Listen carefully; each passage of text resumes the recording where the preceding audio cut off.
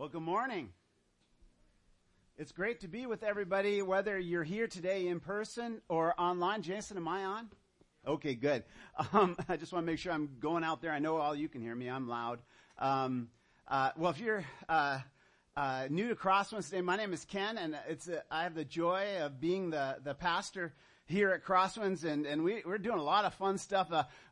They mentioned the clothing exchange. There's 40 new families that are coming this next week so far. Register. We have room for more, and we're excited to be back and doing that. We had a youth event here. I have to tell you, parents, you guys have a great group of kids that came here on Friday night. We're running all over this place and playing games. They wore me out. I'm actually tired today from Friday, but we had fun. And they're our future leaders here at Crosswinds, and our goal is to build up people here from the youngest to the oldest to help us with our mission to help every family discover God, His love, and His ways. And today, if you're new, I want you to know that this is a place where you will find God's love and His grace. Whether you're young or whether you're old, whether you're conservative or whether you're liberal, whether you're black or white or brown, whether you consider yourself gay or straight or you're confused, whether you love Jesus or whether you're just checking Jesus out today, Crosswinds is a place where you will be accepted and where you'll be respected because you matter to God and because He loves you. And He's proved that by sending His Son. You know, our message today is more than a prophet. Now, there's a title graphic, where there's a bunch of people pointing at themselves with kind of the expression, who, me? And, we will only have peace and fulfillment in our lives when we have a full knowledge of who God really is, and when we really understand how He feels about us and what He wants for us. You know, for many of us, it's easy to say that God is love, but it's another thing to really know that. And for many of us, it's one thing to say that I am loved by God, and it's another thing to really believe that. Many of us want or hope for that to be true. But do we really understand the awesome reality of that? Sometimes we religiously speak the right words, but Jesus, the God who entered our world as flesh, says things in a way that nobody else has ever said them. And He teaches His disciples in a way that is really mind-blowing if we'll think past religious jargon in texts like we're going to study today. I believe this text holds some truths for us that if we will fill our hearts and wonder at it, will fill us with great joy and an understanding of God's love for us that might make us stand back and go, who, me? So today, please open your Bible or your Bible app to Luke chapter 7, and we're going to start today in verse 24. When John's messengers had gone, Jesus began to speak to the crowds concerning John. What did you go out into the wilderness to see? A reed shaken by the wind? You know, John the Baptist right now is in Herod's desolate prison. And so he sent some of his disciples, we learned last week, to Jesus to confirm that Jesus was the predicted one in Scripture. And John's disciples witnessed Jesus doing miracles, which are evidence of who He is, His identity, the things that are prophesied in Scripture of the Messiah's identity. You know, there are at least 332 distinct Old Testament predictions regarding the Messiah, and Jesus fulfilled them all perfectly. The historical man, Jesus, was the unique Son of God. You know, a couple Sundays ago, I gave some evidence for the reliability of Scriptures on Easter morning and on the eyewitness accounts of His death and His burial and His resurrection. See, the Bible is not an unreliable book. And it's not just one book, but it's a book of 66 books or letters written by 40 different authors on 3 different continents, and they wrote in 3 different languages. And it was inspired by the Holy Spirit, but it comes together perfectly, thematically. It uses foreshadowing or prophecy of one central theme to reveal God's love for us perfectly in a hero of a story named Jesus. Now, in the Old Testament, he's not mentioned by name. He's mentioned by what he will do. And there was a man by the name of Peter Stoner. And that doesn't describe what he did. He was actually a very straight arrow. He was a brilliant mathematician and a college professor. And he wrote a book called Science Speaks. And in it, Peter calculated the mathematical odds of one man in history fulfilling all of those biblical prophecies. But he did not use 332 prophecies that Jesus fulfilled perfectly. He used only 8. And Mr. Stoner said, the probability of one man fulfilling 8 of these prophecies is 1 to the 17th power. That's 1 with a lot of zeros behind it, 17 zeros. To give you an idea of how large that number is, if you took and covered the state of Texas with silver dollars, it would cover the state of Texas 2 feet thick. And if you took one silver dollar and marked it and threw it out of an airplane and then walked in the state of Texas and picked up one silver dollar, that's the odds of 1 to the 17th power. Fulfilling in one man, just 8 of the prophecies being true. Now, if you took considered 48 of the prophecies, the odds becomes 1 to the 157th power. That number is believed to be close to the number of electrons in the known universe.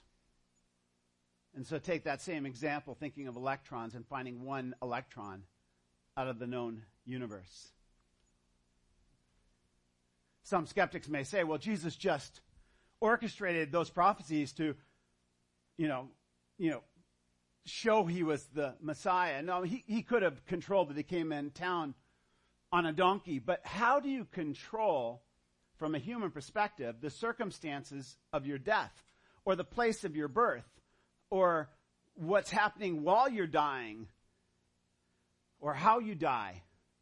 Because from a human perspective, he was out of control at that point. And those things were all written 400 to 500 to 600 years prior to those events. Jesus reveals his identity by doing miracles to comfort John and his disciples and to show who he is, and he sends them home. But the last thing he says to them is chilling. If you think about it, he says, "Blessed is the one who is not offended by me." Or happy are those who are humble enough to believe in me, believe in my identity, even though Jesus is not what most people expect. He is not what the religious establishment expects, because he's far too loving. He's far too merciful to those that most people consider sinners. And as soon as John's disciples leave, he asks the question of his disciples and of us, what did you go out to see? And Jesus is speaking of John the Baptist. What is he? What is this guy, John the Baptist? Some in Luke 3 were wondering if he was the Christ, if John was the Christ. He had a great following of people. But now John was isolated in Herod's prison. And Jesus' question is, why were so many people following this man? What made John so great? Today people follow people. They follow celebrities simply because they have big followings. Even if they do stupid stuff, they follow them. And Jesus is asking why they are following this man, John. What did you go out into the wilderness to see? Something silly? A reed shaken by the wind? Since John is now in prison, was John just a flash in the pan celebrity? Was he, just some foolish guy? Was he a one-hit wonder? Was he a Lily Vanilli? Was he somebody with no substance, a reed shaking in the wind? Just a curiosity because of his strange teaching, his dress, his diet, his asceticism? The people the disciples knew that John was a godly man of substance. Luke describes that he was full of the Holy Spirit from his birth. He was the son of a devoted priest, Zechariah. John was a man of deep conviction, bold in faith, and he preached to and he baptized thousands of people in the River Jordan as a sign of turning back to God and away from their sins. So he's not a reed shaking in the wind. And so Jesus, to get them thinking again, asks, then what did you go out to see? A man dressed in soft clothing? Behold, those who are dressed in splendid clothing live in luxury and are in king's courts. And so now Jesus is contrasting John's character with weak-charactered rulers like Herod, who was his captor.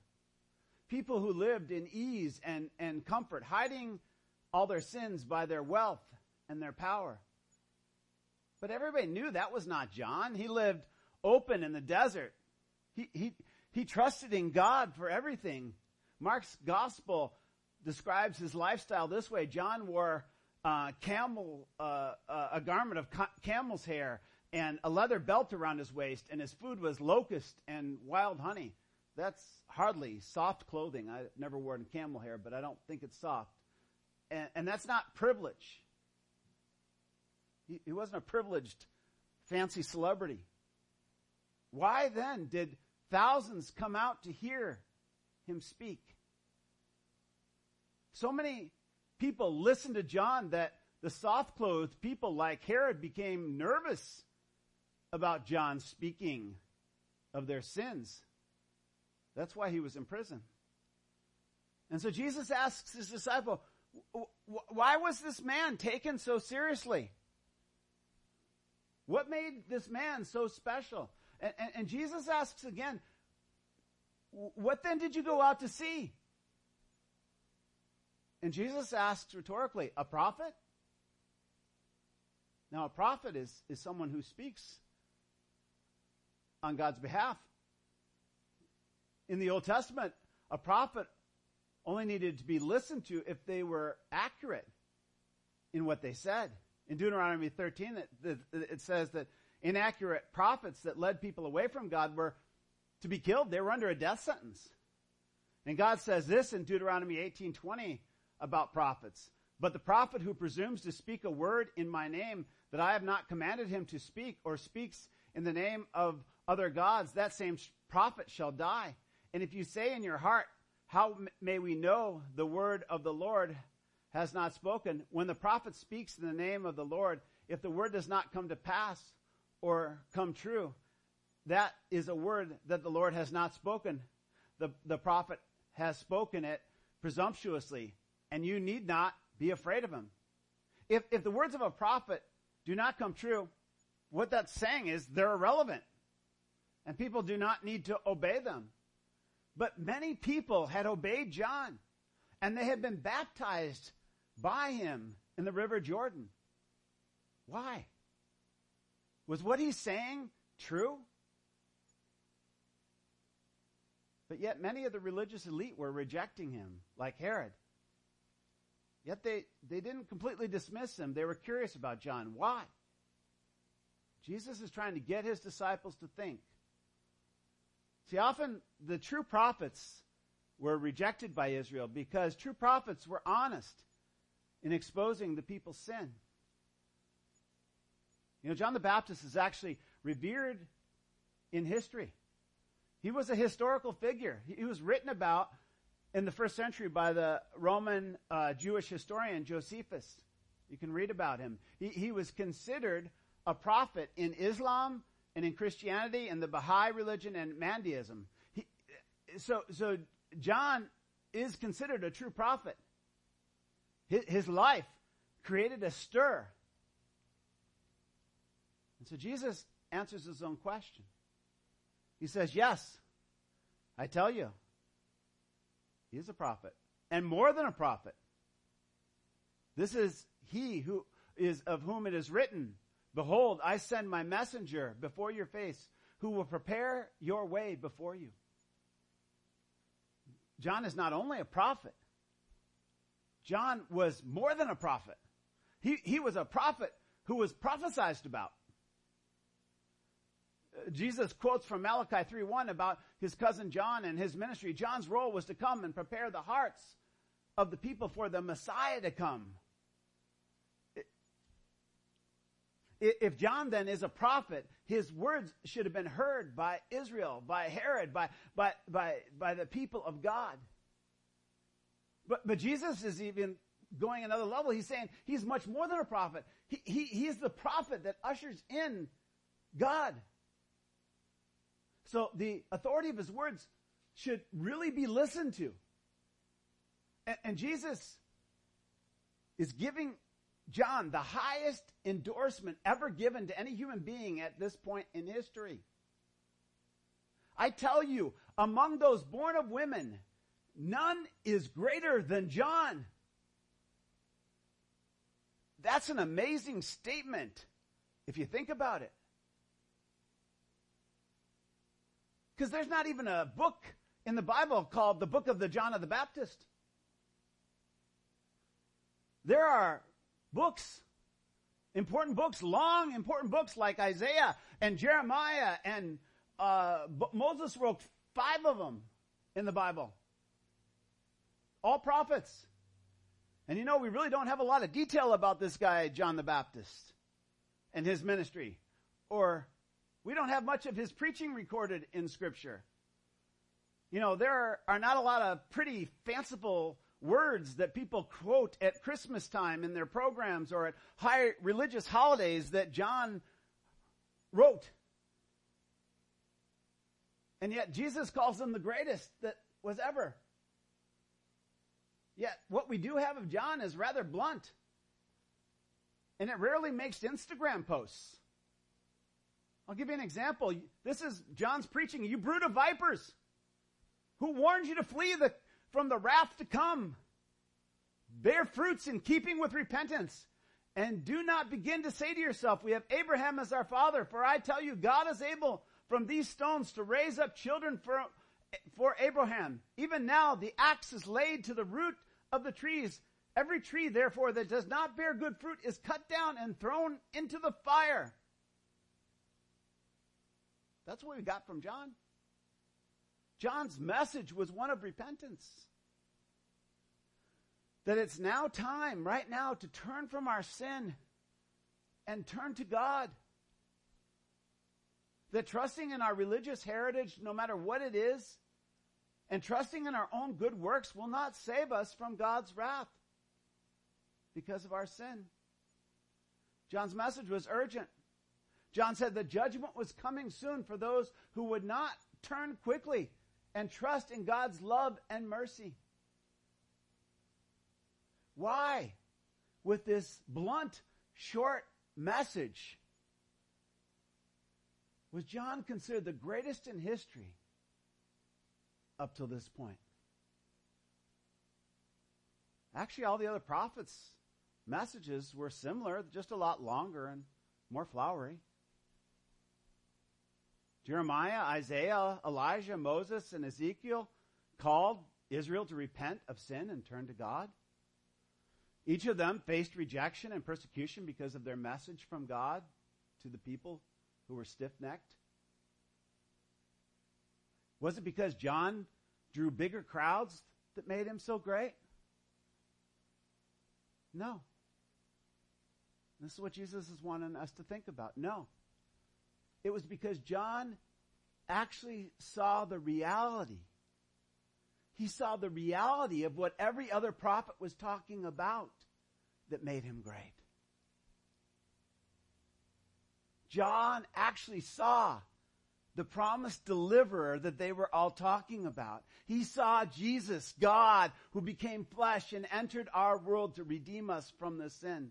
The same one all the prophets had only spoken about throughout all the centuries. John actually got to be in his presence in the world. And that started from before he was born. As a zygote-sized person in his mother's womb, the Holy Spirit made John jump for joy in Jesus' presence.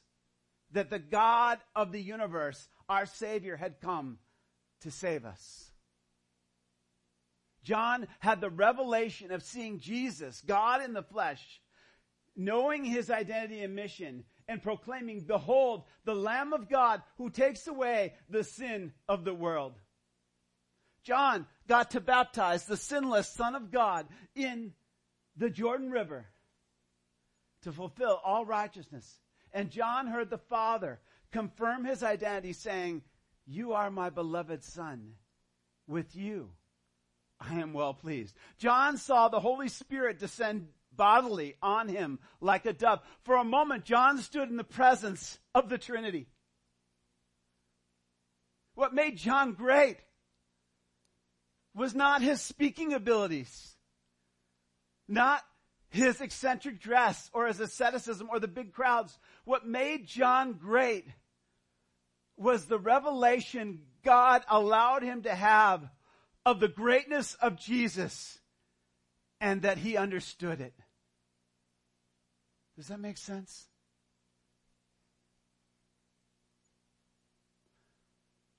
When the Jews sent priests and Levites to ask John his identity, they asked whether he was the Christ, and John said no. John was not trying to play God. But they must have seen some great spiritual gift in him, so they asked, "Are you Elijah?" And he said no. And they asked him if he was a prophet, and John humbly said no. John's greatness was that he understood the greatness of Jesus. And he brought no glory to himself. When the Jews pressed him for an answer, he simply said, "I am the one that Isaiah prophesied about, a voice who cries in the wilderness to prepare the way of the Lord, to make in the desert a highway for our God," from Isaiah 43. See, it was the Pharisees. They were the ones who sent the Jews to question John's authority in baptizing people. And John said, I baptize with water, but among you stands one you do not know, even he who comes after me, the straps of whom sandals I am not even worthy to untie. The reason Jesus said John is the greatest born among women is because John's revelation of Jesus' identity was the greatest. He understood Jesus to be the I Am, the God of the universe who became flesh and walked among us. And John was completely humbled by that.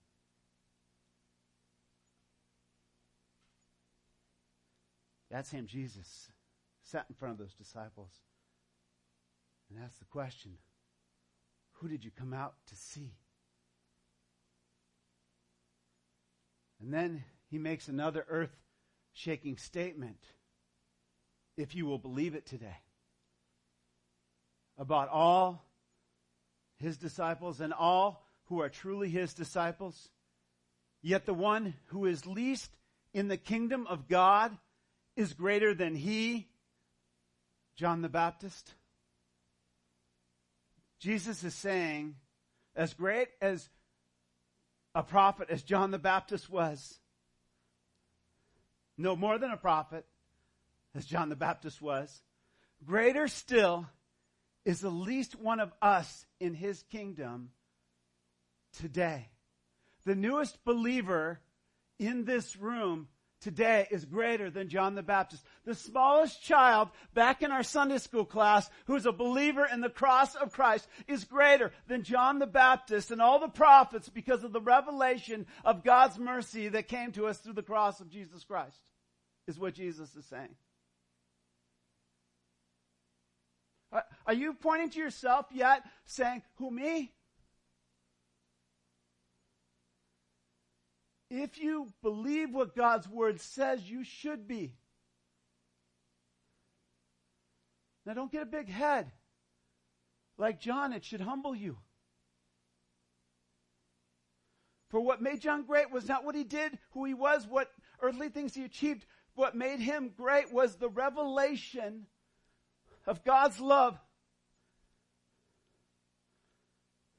and goodness, that God would come to him, that God would become poor like one of us and come to our world and suffer and die for our sins.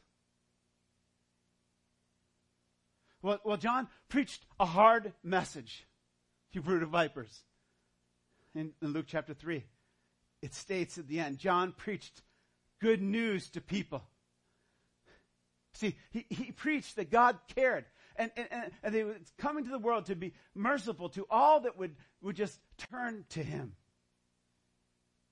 Prophets like Moses and Elijah and Isaiah all had faith in a revelation of a future offspring of God that would come and deliver his people from our enemies, sin and death. And they believed that those who would turn to God and trust in a revelation of him by faith, like Abraham did, would be credited with righteousness and escape wrath, just wrath for their sin. John the Baptist trusted in a work that God would do. And he lived to see the day that same deliverer would start his ministry. And John could testify to that. But friends, we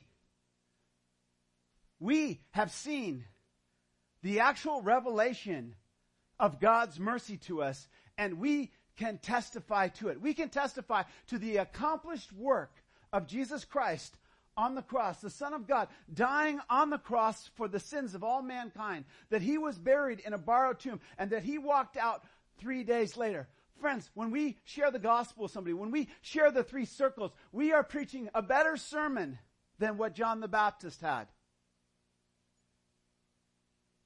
You are more than the prophets of old.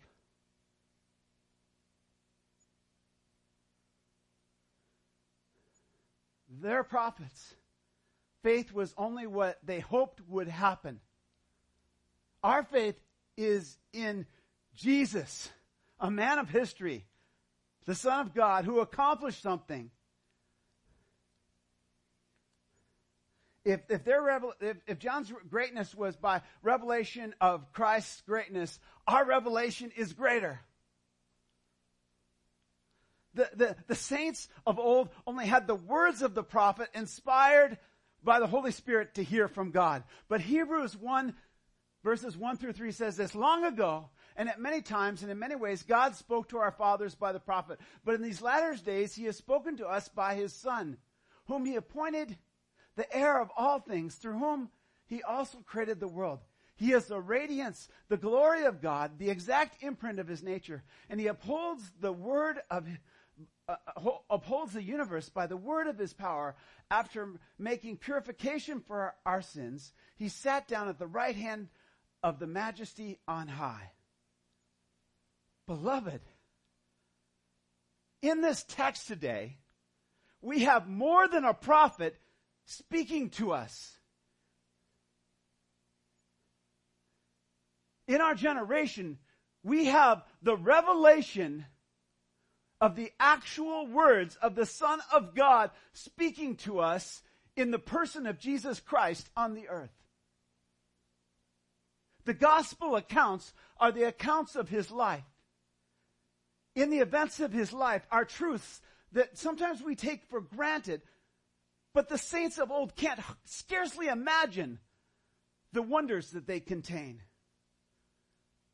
Compared to John the Baptist, brothers and sisters, you are more than a prophet. The message you contain is more. When the prophets of old became filled with the Holy Spirit, that just happened to them from time to time. And sometimes it didn't happen, and there were no prophets for hundreds of years. But for those now in the kingdom, when Jesus died on the cross, God did something new. The temple curtain was torn, representing the release of God's Spirit from the temple. And the body of every believer became God's new temple, and God's Spirit came to live daily in us, to give us daily revelation. God's Word says that we are more than prophets. In 1 Peter 2, 4 through 5, it says, as you come to him, living stones rejected by men, but in the sight of God, chosen and precious, you yourself are like living stones being built up as a spiritual house to be a holy priesthood, to offer spiritual sacrifices acceptable to God through Jesus Christ. Like John the Baptist, you are all special,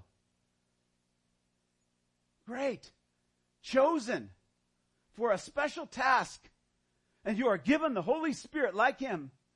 But like Jesus, you are considered precious to the Father because of what the Son has done for you. In 1 Peter 2:16 it says, for we did not follow cleverly devised myth when we made known to you the power and the coming of our Lord Jesus Christ, but we were eyewitnesses to his majesty.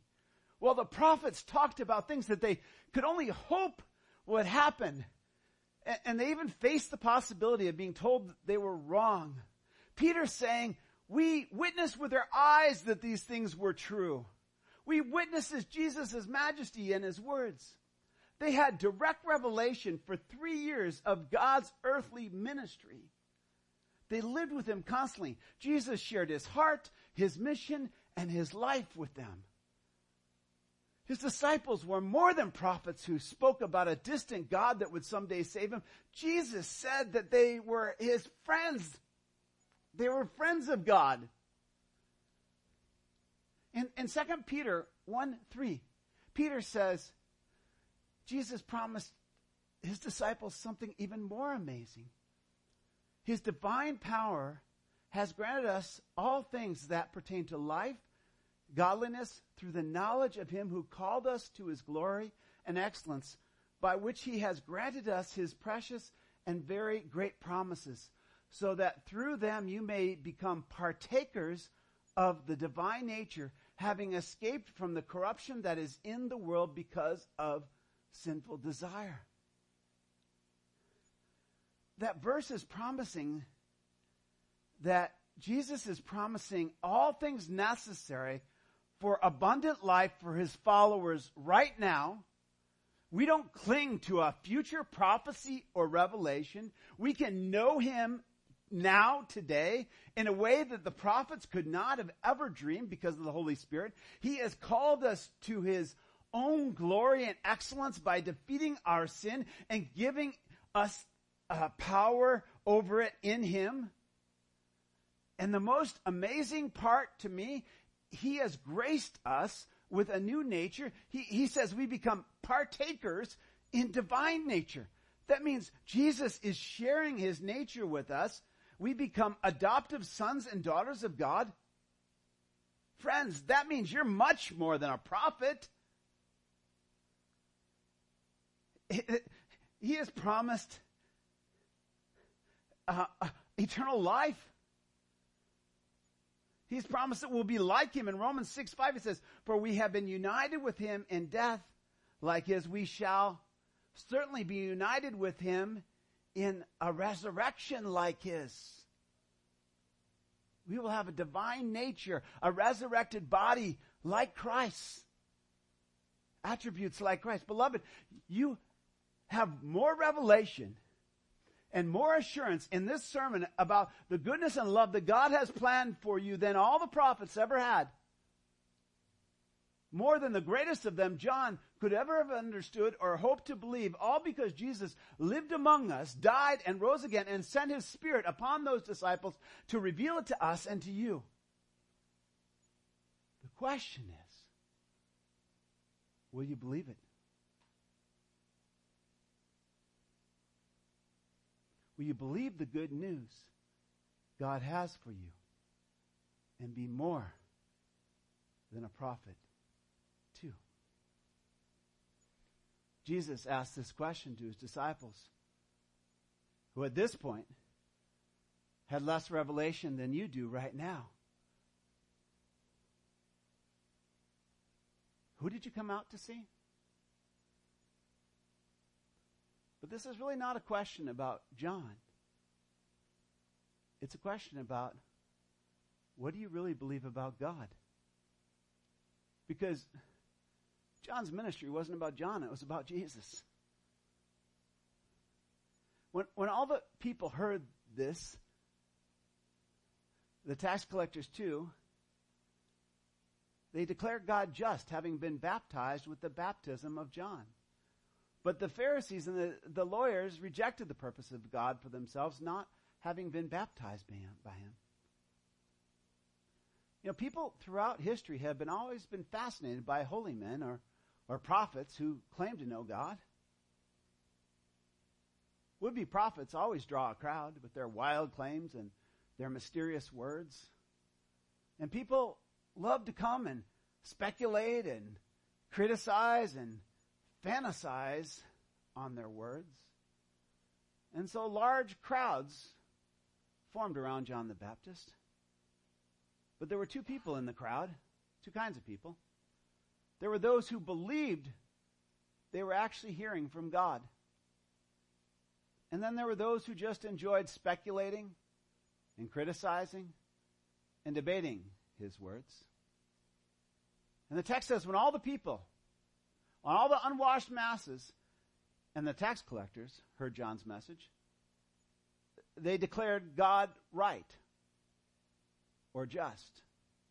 They believed the prophet's words were true, and they believed God was telling the truth. Now, tax collectors, they were notorious sinners. So what Luke is saying here is when the sinners and the everyday people heard the prophet's word, they agreed they were sinners.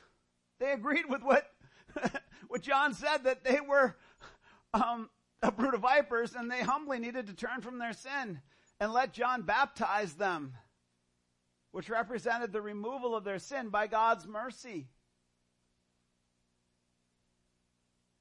They were accepting that God would save them from his wrath that they deserved for their sin. They recognized that their sin deserved wrath, and that God was just in his wrath towards them, but they also recognized his love and mercy. This was Jesus' message. This was about Jesus. This was Jesus' mission. They believed John, but they were accepting Jesus, or they were being prepared to believe about Jesus.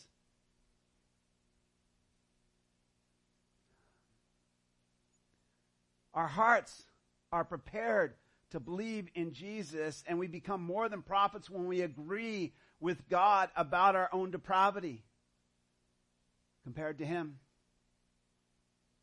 And that his wrath against us all is just. God's word says this in Romans 3:11 through 18. None of us is righteous. No, not one. No one understands. No one seeks for God. All have turned aside. Together they have become worthless. No one does good, not even one. Their throat is an open grave. They use their tongues to deceive. The venom of asps is under their lips. Their mouth is full of curses and bitterness. Their feet are swift to shed blood. In their paths are ruin and misery, and the way of peace they have not known. There is no fear of God before their eyes. When John called them a brood of vipers, there was a group of people that knew they were. They knew the prophet's words were true. They didn't try to self-justify. They just simply turned their hearts to God and believed and received mercy and forgiveness. But there was another group he mentioned. The ones that really should have known better. After all, they read all the law and the prophets constantly, who had all said the same thing. But instead of humbly repenting and believing what God had spoken through the prophet, they were just there because the crowd was there so they could speculate. They liked to debate about the when and the where and the how and whom God would come to. They liked to debate about whose sin was worse, the tax collector or the prostitute. They liked to speculate about the prophet's words and what it meant in some distant future. But friends, that was all tactic to hide away from the fact of their own depravity. Criticizing prophets and killing prophets was just a way that they and their fathers simply took attention away from their own sins. Because they never really faced their own depravity, they just self-justified. They would not obey the prophet and be baptized. They did not fear his words. They just came for the show. They just want to see the real sinners get washed. Luke records this. The Pharisees and the lawyers rejected the purpose of God for themselves, having been baptized by him. Wait a minute. Is Luke saying that the religious rejected the purpose of God?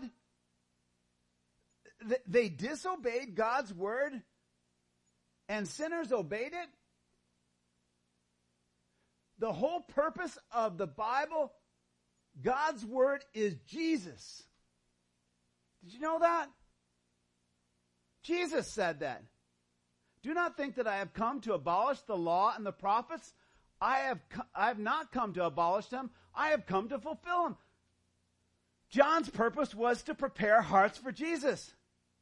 And the Pharisees and the lawyers rejected the baptism of John because they rejected the fact that they were sinners. If you reject the fact that you are a sinner and that you need a Savior, you have rejected Jesus. And so you've rejected the whole purpose of God's word, and you've rejected all the law and the prophets. And with all their knowledge, the ultra-religious were actually in rebellion against God. They obeyed the letter of the law, but not God's purpose of the law. The purpose of all God's law and prophecy was to reveal God's mercy and love towards sinners through Jesus Christ. What made John great was the amount of revelation he received to understand that. He was given the mercy to understand God's purpose in the world through Jesus Christ. It was not what he did or what he achieved in his own self-perceived holiness. Today, you will be even greater than John if you will simply humbly believe in the revelation of God's love for you in Jesus Christ and his love for others. Believe in God's purpose in this world, Jesus Christ. That God came in the flesh as Jesus to be a sacrificial lamb for all of us, to remove our sin to remove it forever by dying on a cross, on a Roman cross in the most horrible way possible. Jesus died and was buried. His own sinless body, he who knew no sin, became sin for us so that we might become the righteousness of God. He put sin to death, took away its sting. So now the grave can't hold those who believe in him. He put to death the power of Satan, and he gave us authority in his name over the powers of darkness. And on the third day, he walked out of the grave, and he gave us the promise of everlasting life. History proves that he was more than a prophet, that he was the Son of God. And those that will admit that he is good, and that he came to save sinners like them, and that will turn from their sin and follow him and join his purpose in being merciful to other sinners too, will be forgiven and given everlasting life, and will be more than prophets. They will be adoptive sons and daughters of God, and will share forever and will rule with him with a divine, eternal nature. John said, I baptize you with water, but he who is mightier than I is coming, the straps of whose sandal I am not worthy to untie. He will baptize you with the Holy Spirit and with fire. His winnowing fork in his hand to clear his threshing floor, to gather the wheat into his barn. But the chaff he will burn with an unquenching fire. The wheat are the ones that believe in God's purpose, that believe in his mercy towards sinners. The chaff are those that reject it for themselves and for others. Today, repent. Humble yourself before a holy God. Stop speculating. Stop criticizing and stop debating his word. And humbly obey it. And make Jesus your Lord and Savior. He will forgive all of your sin and give you everlasting life. Let us pray. Father God, I thank you for your wisdom and mercy. That what seems foolish to the world is the power of God to save sinners, to make them your prophets. You can take a foolish man like me and redeem him. You can take a small child in our Sunday school and make him a miracle. You can take any of us who are unworthy and do whatever you want with them by your goodness and power and love. Thank you for coming and dying for us. Thank you for your great love. Let us not ignore you. Instead, let us turn to you. Let us not speculate about you. Let us turn to you. Let us turn and love you and be loved by you. Lord, if there's anybody here in this room that needs to turn and repent and receive your love and forgiveness, let them do that today. I know you'll be joyful about it. I know that you'll receive them and give them everlasting life. Thank you, Lord, for what you're doing right now, here or online. We praise you, Jesus. You are more than a prophet. You are the Son of God. In Christ's name I pray. Amen. If you'd like someone to pray with, I'll be here to pray with you.